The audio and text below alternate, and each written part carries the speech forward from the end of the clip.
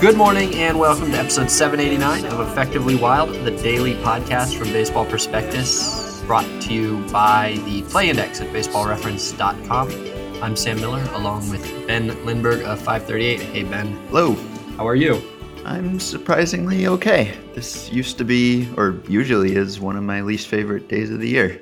Kind of the post-holidays hangover, vacation, whether an actual vacation if you're in school or sort of a vacation if you're in work that week between Christmas and New Year's.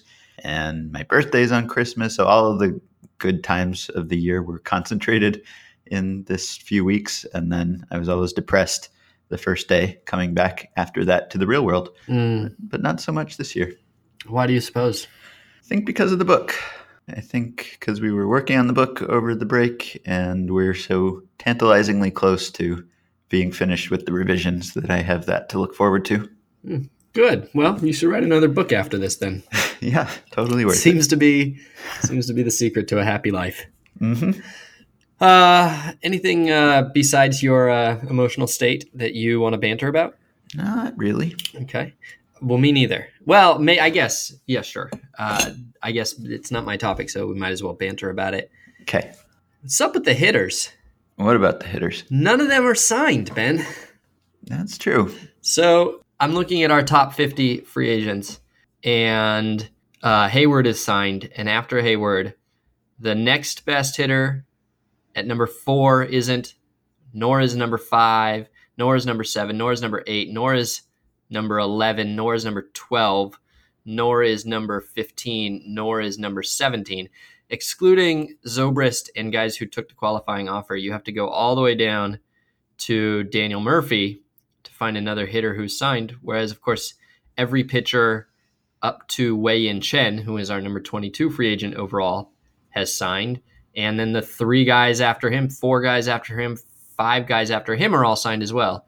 So, of course, everybody knows that the hitters are all unsigned and the pitchers are all signed. But do you make anything significant out of it, or is it just the market kind of moving as a school of fish, and everybody will end up getting paid at the end, just as though this all happened in December? Yeah, I'm sure everyone will end up with jobs, but I don't know if in some years you can kind of point to one player that's holding things up, like in the Tanaka winter. It seemed like everyone was waiting to see if Tanaka would be available and for how much. And so that kind of held things up. I don't know that there's a hitter equivalent to that. I don't really think so. The Orioles wanted to sign Chris Davis, and he didn't seem to want to be signed yet. People have been talking about Cespedes and Gordon. There's been negotiation, obviously, and there's been rumors and news, but I don't know why some of these guys haven't signed yet. Right. It's not as though some team is waiting to see where Cespedes goes before they sign Howie Kendrick. Yeah, no. And maybe they're waiting to see. I mean, these are all corner outfielders we're talking about, other than Davis. Upton, the corner outfielders are Upton, Cespedes, and Gordon. And even those 3 aren't real. They're very different players. Cespedes can play center. That was one of the great walk-year revelations, was that he can kind of hang in center. And so I'm sure that he's out there telling teams that he can play center. But, there's some overlap between him and Upton. But Gordon is kind of in a lot of ways, a very different player. But I guess a corner outfielder, different corner than the others, and different kind of player and different role, and very different, I would imagine, very different contract coming to him. And then after that, you have a first baseman, a center fielder, a shortstop, a second baseman, and Denard Span. So not a lot of real overlap among any of those guys. Nope. Yeah, I don't know. People have been busy with pitching for whatever reason. And then the next hitter after those guys, after Daniel Murphy and Asdrubal Cabrera, is David Freese, who's a third baseman. So there's nobody in his way. Yeah, not really sweating the David Freese free agency. No, too but much. It's also kind of odd that David Freese hasn't signed. I mean, we've talked about how the later you go, the market usually favors the teams and disfavors the hitters. And you don't normally see that. Usually one guy or maybe 2 guys ends up either waiting too long or misjudging the market or getting paid, but later than you expect. But an entire class of free agents making it to the new year is odd. Yeah, that is strange. I mean, we're only, it's just barely January. We're only a month after the winter meetings, or not even. Yeah. So it's not super late. It's definitely notable that there's been so much pitching activity and not as much corresponding position player activity, but I don't know. It's not so late that I think there's some kind of market force going on necessarily. All right, so I'm looking at, I just Googled real quick, and MLB Trade Rumors 2 days ago wrote a post on January free agent signings. 2011, the only significant January signings were Adrian Beltre, Rafael Soriano, and then February had Vlad Guerrero at with a 1-year deal for the Orioles. So that was 2011. 2012 was Prince Fielder, which everybody remembers is the big late signing in late January. The only other deals were Coco Crisp and Hiroki Kuroda, which were fairly small-ish deals. 2013, Nick Swisher and Edwin Jackson signed right after New Year's for 4 years each. Rafael Soriano and Adam LaRoche got 2-year deals. And then Michael Bourne and Kyle Loesch made it out of January unsigned. And then last year, the only significant free agent move in January was Max Scherzer deal. And then later, Colby Rasmus signed for 1 and 8, which seemed low. James Shields signed for what seemed low. And Frankie Rodriguez signed a 1-year deal. 2-year deal. I think a 2-year deal. 2-year deal, yeah, in February. So that's basically 4 guys in the top 30 or 40 free agents last year. And now we have like 10 in the top 20. Yeah, okay. That's unusual. All right, good. Just all I wanted to hear. All right. Just, can you use the word super weird? Weird. That's right. Weird. All right. Now I've got to get you to say super later in the show and then splice it together. Okay. Tweet it. All right. So I wanted to talk about another move, though, that did actually happen. And I'm curious whether you'll find this move super weird. If you do, feel free to say so. Okay. But the Dodgers signing Kenta Maeda to one of the odder, I don't know, odd, maybe odd's the wrong word, complicated, unique. I can't say one of the more unique because unique is binary. One of the less familiar contract structures. Super weirdest. There you go. Contract structures that we've ever seen, I think. Fair to say? I mean, yeah. Let's see, just off the top of your head before we start, what are the super weirdest contracts that you can think of? I have 2 in mind off the top of my head. Well, maybe 3-ish. Trying to think of long term. I mean, there are weird ones like Tim Wakefield's. That's my number one. That's if we were drafting super weird contracts, that's number one. Right. Basically just giving the Red Sox the option to keep renewing him. Permanently. Forever. Yeah, that's a weird one. What else? I mean, like Wayne Garland, the deal that some people have compared this one to, in that it was a decade long. Yeah, that was an odd move, but only in retrospect. I think at the time nobody knew what free agency was going to be or what contracts were going to be like, and so I don't really know. I guess it seems weird because it's Wayne Garland. Like, didn't Dave Winfield sign a 10-year deal? And so let's see. Let's look up Wayne Garland. Wayne Garland, coming off a 20-win season, 25 years old, Cy Young votes. I guess it's not that one. It would be weird if it were signed today, because who would be the equivalent there? That would be like I guess it'd be like maybe if Dallas Keuchel, or maybe more realistically if Colin McHugh signed a 10-year deal right now. It'd be like that. But that was the first days of free agency. I mean, like nobody had any idea how to do it. Yeah, right. It's like going, that's the weirdest bike riding I've ever seen. Well, yeah, it's the first time you ever got on a bike. Looks weird. What else? Roger Clemens, maybe? Oh, right, where he got a prorated deal for every week he played, basically. Mid-year, and it was such an expensive deal. Yeah, and he didn't have to be with the team all the time. He was just there sometimes. Yeah, those are weird. Good ones. The Chase Utley, I remember trying to figure out whether the Chase Utley deal was good or bad because it had like 3 vesting options for 3 different years. Uh-huh. Do you remember that one? Yeah. And it was like, you couldn't tell whether the back end was super team friendly or not. Mm-hmm. And so that I thought of the Wakefield one, I thought of that one, and then I guess you could say the Giancarlo Stanton one is odd because it's so team friendly up front. So he has the opt out, but he also basically is costing him a ton of money. It seems like in the first 5 or whatever years, however many years before the opt out. So I forget what we talked about, but yeah, that one, it was an odd imbalance as far as player opt out goes. So then we have this one, and we don't know the details yet. We are there. It has been reported that they will take a while to finalize, which isn't surprising because they're very complicated. But Eric Steven rounded them up as we know them for True Blue LA, and most of these have been reported by either Christopher Miola, who nobody knows, but has broken news from Maeda's agency before, and so seems to be reliable, and Joel Sherman of the New York Post. And the basics are that it goes for 8 years and $25 million.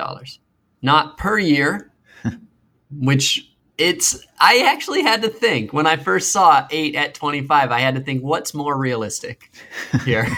And knowing that it was the Dodgers, if I wasn't following closely, I could have seen it. But it's 8 years. If you had given me those 2 options before the news came out and asked me which was more likely, exactly, probably would have said the 25 a year. Exactly. So 8 years, total of $25 million. Of course, the Dodgers also have to spend $20 million on the posting fee. So that's 8 years and $45 million guaranteed. 8 years, by the way. 8 years is a long time, but $25 million is not a lot of money. Neither is $45 million. But then a lot of incentives, $10 to $12 million a year in possible incentives. Incentives, some people don't know this, but incentives can basically only be for playing, not for how well you play. So you can't get an incentive based on how many shutouts you throw. You can get incentives based on how many batters you face, or outs you get, or innings you pitch, or games you start, or games you finish. And so presumably these are all innings-based incentives. And if they are, say they're reachable, then maybe the upper end, he would be getting $15 million a year, plus over 8 years, plus the $2.5 million a year that the Dodgers have to pay, prorated out over those 8 years for the posting fee. So now you're at, which he doesn't get, of course. He doesn't get that, to his old team, but but that doesn't matter. Whether he gets it or not doesn't really matter. It's what the Dodgers have to pay.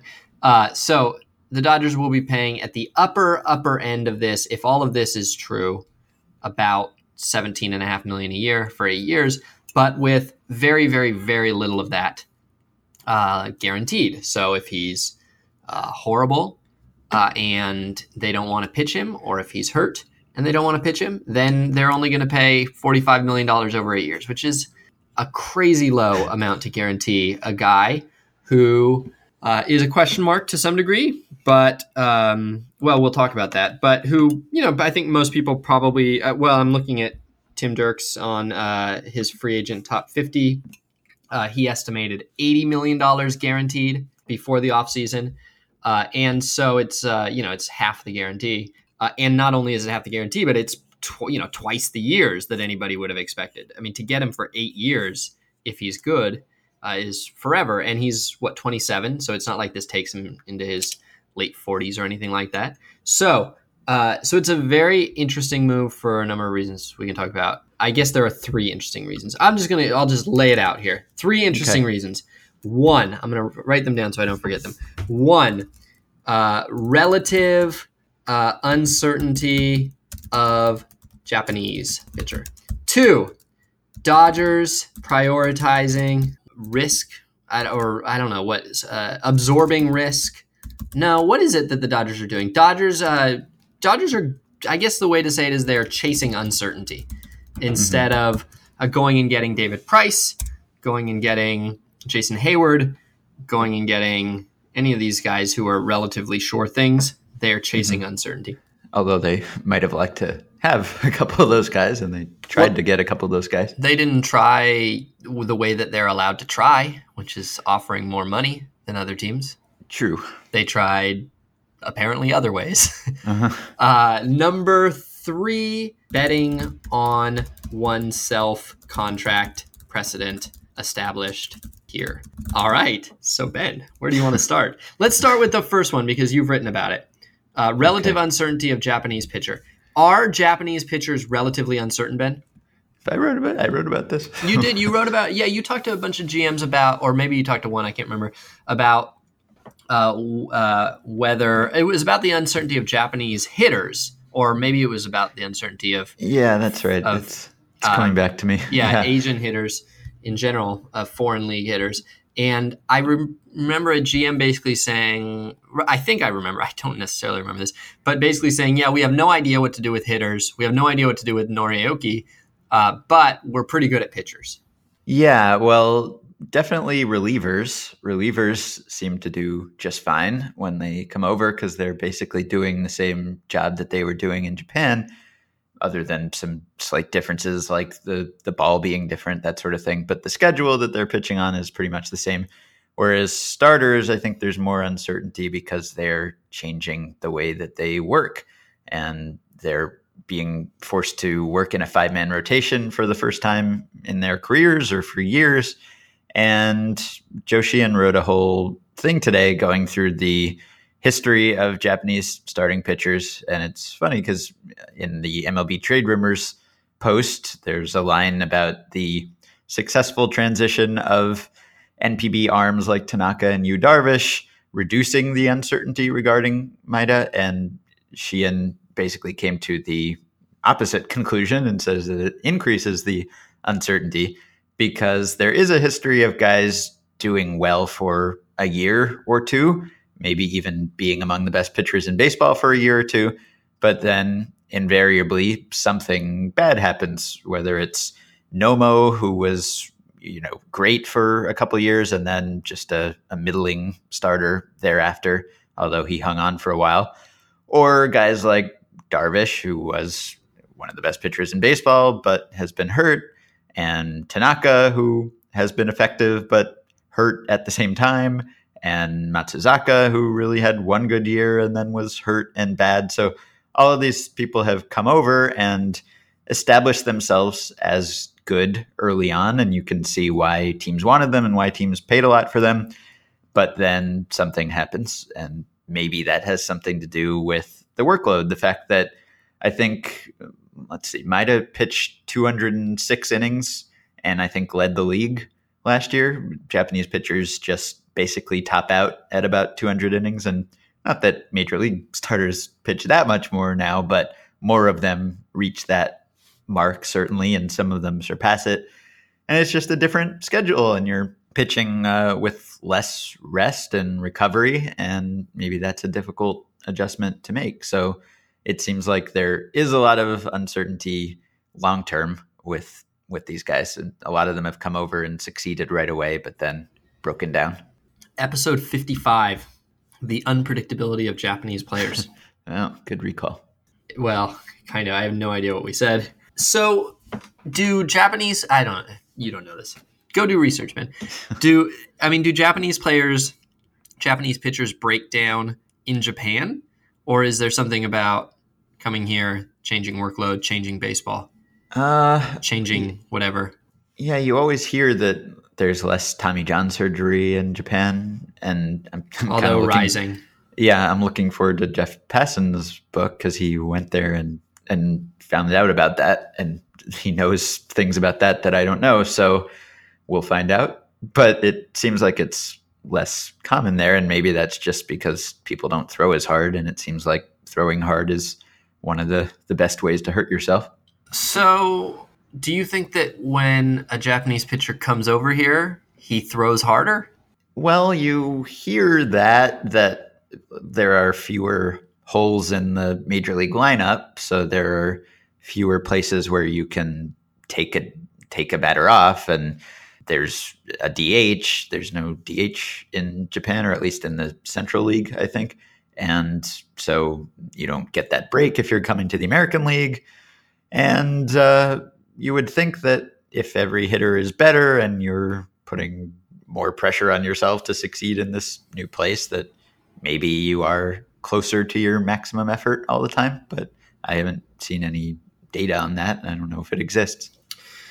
You quoted Dan Evans in your article at the time. Uh-huh. Evans believes the transition is toughest on middle infielders and starting pitchers. Starters must learn to take regular turns in 5-man rotations after years of pitching with 6 or 7 days of rest.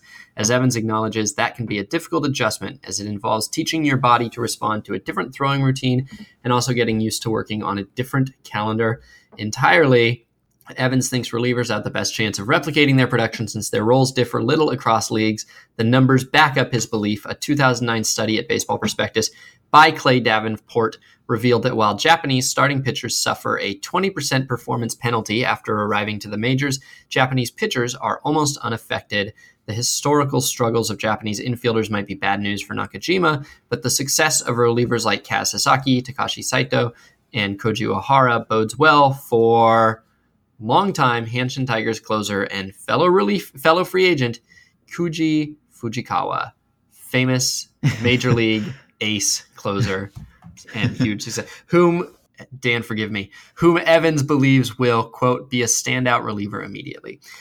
So I guess it's hard. I mean, relievers, as we know, it's interesting because relievers are probably the easiest to the easiest to scout relative to scouting, American players.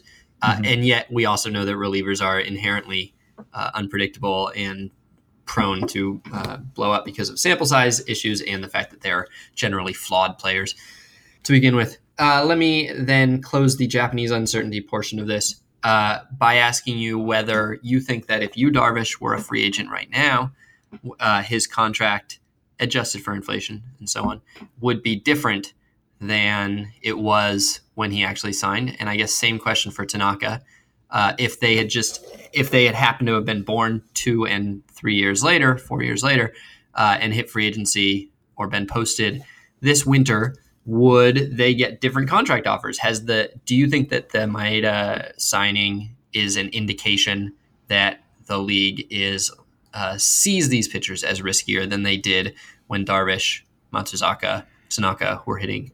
Maybe. I don't know if I would have guessed that before this contract. I didn't guess that before this contract. So in light of this contract, it's easier to interpret it that way. And then you can start citing cases like Darvish and Tanaka, guys, and Iwakuma, guys who've been fragile and broken at times. So sure, probably. I don't know if that would apply to Darvish because Darvish seemed like kind of an exception to that, in that all the things that you often hear about Japanese pitchers, whether it's about their build or about their stuff or their velocity, that sort of thing, Darvish, those criticisms and caveats didn't really apply to him because he's big and he throws really hard and he throws everything. So if he were on the market, I'd still think he would get a big Darvish kind of deal. So I don't know, maybe with Maeda, maybe it is that he's not a big guy and he doesn't throw that hard. And maybe some teams think he's more of a mid or back rotation type of guy than the ace that everyone thought Darvish would be and that he was before he got hurt. All right. So now to the Dodgers. Since Friedman took over, they have signed Brett Anderson, Brandon McCarthy, both seen as volatile, high injury risk kind of guys that they pursued. They have signed Hector Oliveira, and I think, let's see, a number of the Cuban signings predate them. Anyway, they signed Hector Oliveira. They signed Chase Utley. They signed Scott Kazmir, who is sort of a similar kind of guy. And now they've signed Maeda, who, whether you think he's risky or not, the contract suggests that they think he is, or that he is being treated as such, and that he's going to have to prove himself. They've also signed, they also traded for Howie Kendrick and Jimmy Rollins, who are extremely safe bets, and Yasmani Grandal, who isn't particularly risky bet. So it's not that they're only getting risky players. However, they haven't signed, that I can think of, they haven't made any single huge acquisition, right? Is the biggest star they've acquired thus far Brandon McCarthy? Yeah. They haven't signed anyone to a mega contract from outside the organization. Yeah. And so this is, for one thing, it's completely different than how the Dodgers were being run under Ned Colletti, but also under Stan Kasten. But for another, it's very similar. It's like essentially how the A's and the Rays were run, except with, more capacity to sign more of these guys. But it feels like they're in a lot of ways bringing the same philosophies that they had in Tampa and Oakland to the Dodgers. And we kind of talked about this a few weeks ago, but does it surprise you that they continue to kind of nibble and that they, sort of see themselves as really trying to play the small market game, but better and with more money rather than playing the big market game? Yeah, or it surprises me that they're not trying to do both at the same time, because there are advantages to working within those constraints. And maybe that's why teams like the A's and Rays have been at the forefront of the analytical movement, and why they've largely been very successful given their contract, their payroll, because those constraints force you to innovate and maybe force you to be smart, and maybe don't allow you to make mistakes on the same order as other teams that can spend a lot more money. So I can see advantages to wanting to port that mindset over to the Dodgers and not just spending freely on whatever great free agent is available, because there are limits. Every team has some sort of limit, it seems. And if you can continue to be efficient, then that obviously helps. But if you're the Dodgers, you also get the added bonus of being able to buy the best free agent every now and then who fits your roster really well. And you would think that they would take that option. They would exercise that option now and then, unless they really think that free agents are such terrible buys that it's just never the best move to make, even if you can afford it. Yeah, I feel like you and I and others are kind of constantly evolving on the question of whether teams with the sort of money that the Dodgers and Red Sox and Yankees have should make the kind of moves that so often end up regrettable. And I think that maybe my peak go ahead and do it moment was when the Angels signed, I don't know, maybe it was Josh Hamilton. And it was like everybody had seen how disastrously the Pujols and CJ Wilson deals looked even after 1 year. And yet it didn't in any way keep them from going and just making another incredibly big investment in another guy they wanted. And that you can never really, there's always going to be a way for the rich teams to find more money to be rich.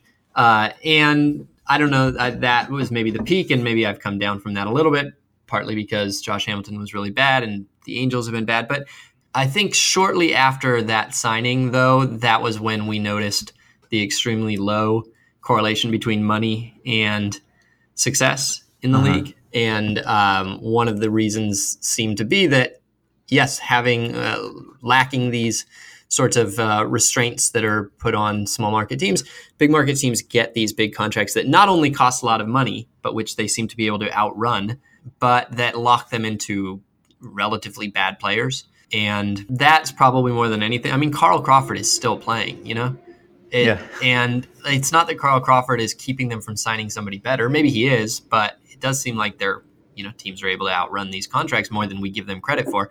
But that Carl Crawford keeps playing, and who knows who he's blocking, or who knows what move they didn't make, or who knows what gamble they didn't take earlier on. And so I don't know. I think that we were way too hard on the extremely rich teams acting extremely rich and taking a little too much pleasure in watching some of the bad contracts turn really ugly. But on the other hand, it does. I mean, I don't know. Do you think that Friedman, when he was with the Rays and he saw the Red Sox sign, say, Lackey and Crawford, do you think he was jealous? Maybe not in those specific, or well, I mean, when he lost Crawford to the Red Sox, I would think so, right? Really? He probably, I mean, he didn't want not to have Carl Crawford. So you don't think that he went, aha, got him right where we want him. They just sunk all this money into Carl Crawford. And I know from, marginal value over replacement player that that's a bad move. And if they just keep doing this, then we'll spend them down to our level or below. And that Theo will get fired and end up in the NL. And then his replacement will get fired too. Yeah. And I mean, do you think he saw that coming, or do you think he really thought, I hate this game. I hate that this is so unfair that they get to go sign Crawford and that we never get to? I think there must have been an element of the latter. Maybe he thought that was too much money to spend on Carl Crawford. Maybe he even thought if he had the money to spend on Carl Crawford, he still wouldn't have spent that much on Carl Crawford. But still, like, losing players and watching other teams take them in your division. I mean, he couldn't have known that contract would be such a disaster, that Crawford would get hurt and hate Boston and decline so soon. I'm not giving him credit with that much prescience. So I would guess that losing your best player at the time to your rival must have been frustrating on some level. So I wonder if he thought, if I ever got a team like that, I wonder if he had an idea of how he would respond. I don't know. I mean, I expected him to continue to do smart things and try to operate efficiently, but also be willing to make some large expenditures at times. I do think that one thing that somebody really smart one time told me, in fact, I think it was when I was writing about the lack of correlation between money and team success. They said if their team suddenly got, X million dollars more and they could spend it, they would spend at the bottom of they would always spend at the smart way to do it is to spend at the bottom of the roster, not the top. And I think that that's probably, I don't know that it's been tested. I've never tested it, but I do think that is plausibly the right way to do this. And you could make the case that the Dodgers are continuing to spend money. I mean, they are signing a lot of people. If you just stack up how many people they add compared to, the Rays and the A's, they are spending more money, obviously, a lot more money. Mm-hmm. But they're doing it to have depth. They're doing it to have no weak spots. They're doing it so that they don't have Pete Kozma playing shortstop in October or something like that for them. And that seems smart. Now, you can make the case that taking on a lot of risk puts you in a position where you might end up with that anyway. You might end up with Chase Utley playing second base in October, but they've signed and added so many quality major leaguers that there's overlapping risk. There's still, you presume, a little bit of margin to add guys as they need them, which they might not quite have if they were signing the Greinke's and the Haywards instead. So yeah, maybe that's a perfectly reasonable way to do it. And I don't know. I think I prefer the way that they're doing it. It seems smarter this way, right? I mean, it seems surprising that they're letting these great, relatively sure things go to other teams over money, because they have money more than any other team, and sure things are really good. But it's not like they're not building a really good team, and it's not like they don't have 25 good players out there. And there's no team other than the Cubs that I would less want to have in my division this year and next year and the year after that. So this isn't really criticism. It's more like, I guess. Yeah. I mean, last year people wondered why they didn't sign a more certain starter, like why they didn't take the money that they spent on Brett Anderson and Brandon McCarthy and give it to James Shields instead. People wondered that at the time because Shields seemed like a sure thing. Yeah. And as it turned out, Brett Anderson was better than Shields. Yeah. And McCarthy broke right away, but Brett Anderson was really good. And I guess there were times during the year when they needed starters. I mean, they had 16 pitchers make at least one start for them, and they resorted to Matt Latos at one point. So they did have guys like Scott Baker and McCarthy and Brandon Beachy who were injury types, and they ended up contributing nothing, basically. But they also then found people like Mike Bolsinger, who was like a analytics find, and he was really good. So they won 92 games, and they won the division by 8 games, and they went into the playoffs with Clayton Kershaw and Zach Greinke and had as good a chance as anyone did. So they could have, they could just keep signing people and maybe build a 98 win team instead of a 93 win team or something, but maybe they haven't had to, and maybe this is more sustainable. Like there's no boom and bust. It's not like a Tigers situation where they sign a bunch of people and then those people get old and then they're stuck with those people and they don't have prospects because they've been forfeiting draft picks and trading prospects. And Dodgers just have this thing where they have kind of they have a sustainable roster here, it seems like, and they keep adding people to it, but then they are able to call up people like Peterson and Seager, who they didn't trade when people thought maybe they should trade those guys, and they didn't. And now they kind of have a higher floor as a team because they have those guys locked in for a while. All right. Last thing. This is probably the most personal risk that any player has ever taken on his own performance, especially relative to his total earning power. Do you like it? No. Again, there are a lot of details we don't know, but I don't know why he would have signed this deal as of now. I mean, we don't know what other offers were out there, but there were other teams interested. The Diamondbacks had been talking about him for a year.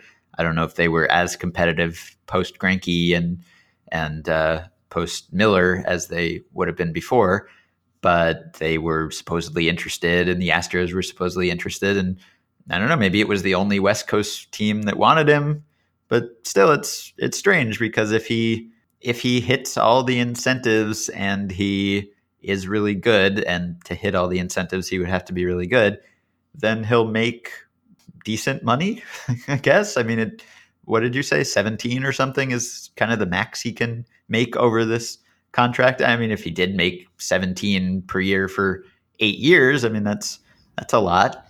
Yeah, it's a lot. He'll be rich. But man, like if you're gonna give up so much certainty to get the upside of being good, like I would think you'd want a lot. Like I would think the incentives would be like 30 million. Now the problem is that you can't get 30 million a year. The problem is that you can't ask for anything more than innings, or the like.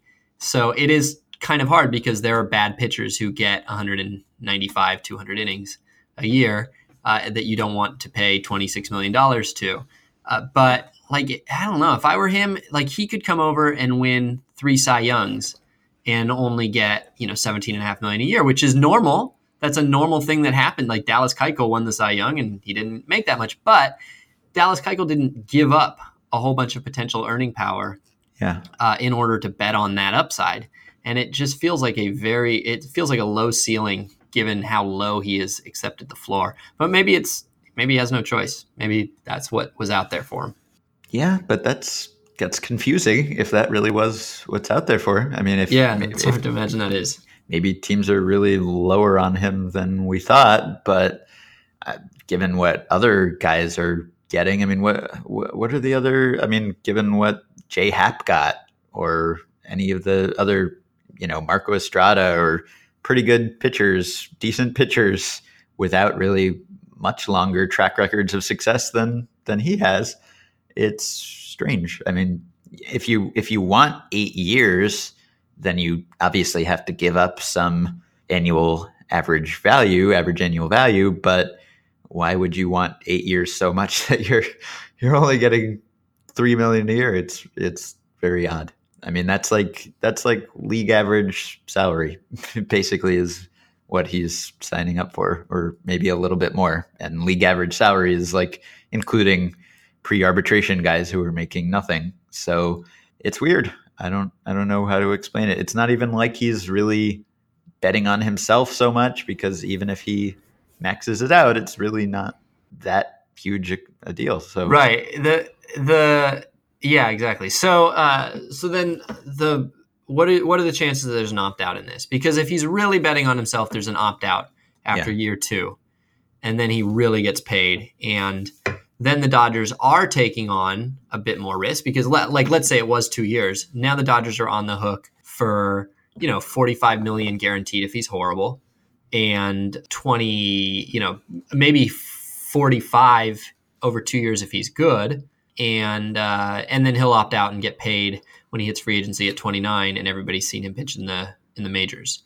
Mm-hmm. That would make a lot more sense, right? Yeah. So just knowing how much more sense the whole thing makes if there's an opt out, would you bet that there is an opt out?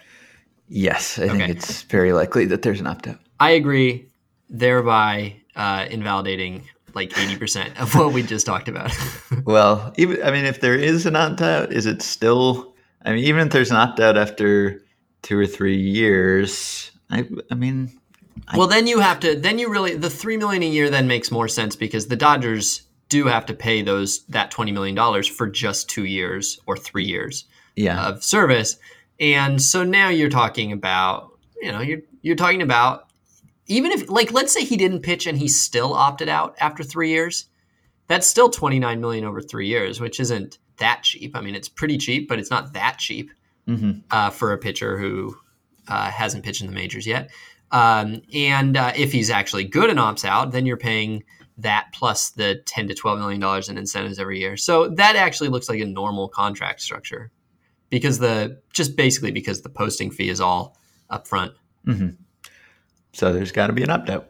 There's an opt out. Yeah. Okay. We're reporting it first. All right. So we're done? I'm done. Okay. So you can send us emails at podcast@baseballprospectus.com. Now that the holidays are over, we'll probably be back on a more regular schedule. You can join the Facebook group at facebook.com/groups/effectivelywild. Rate, review, subscribe to the show on iTunes, and support our sponsor, the Play Index, at baseballreference.com. Use the coupon code BP when you do and get the discounted price of $30 on a 1-year subscription. We'll be back soon.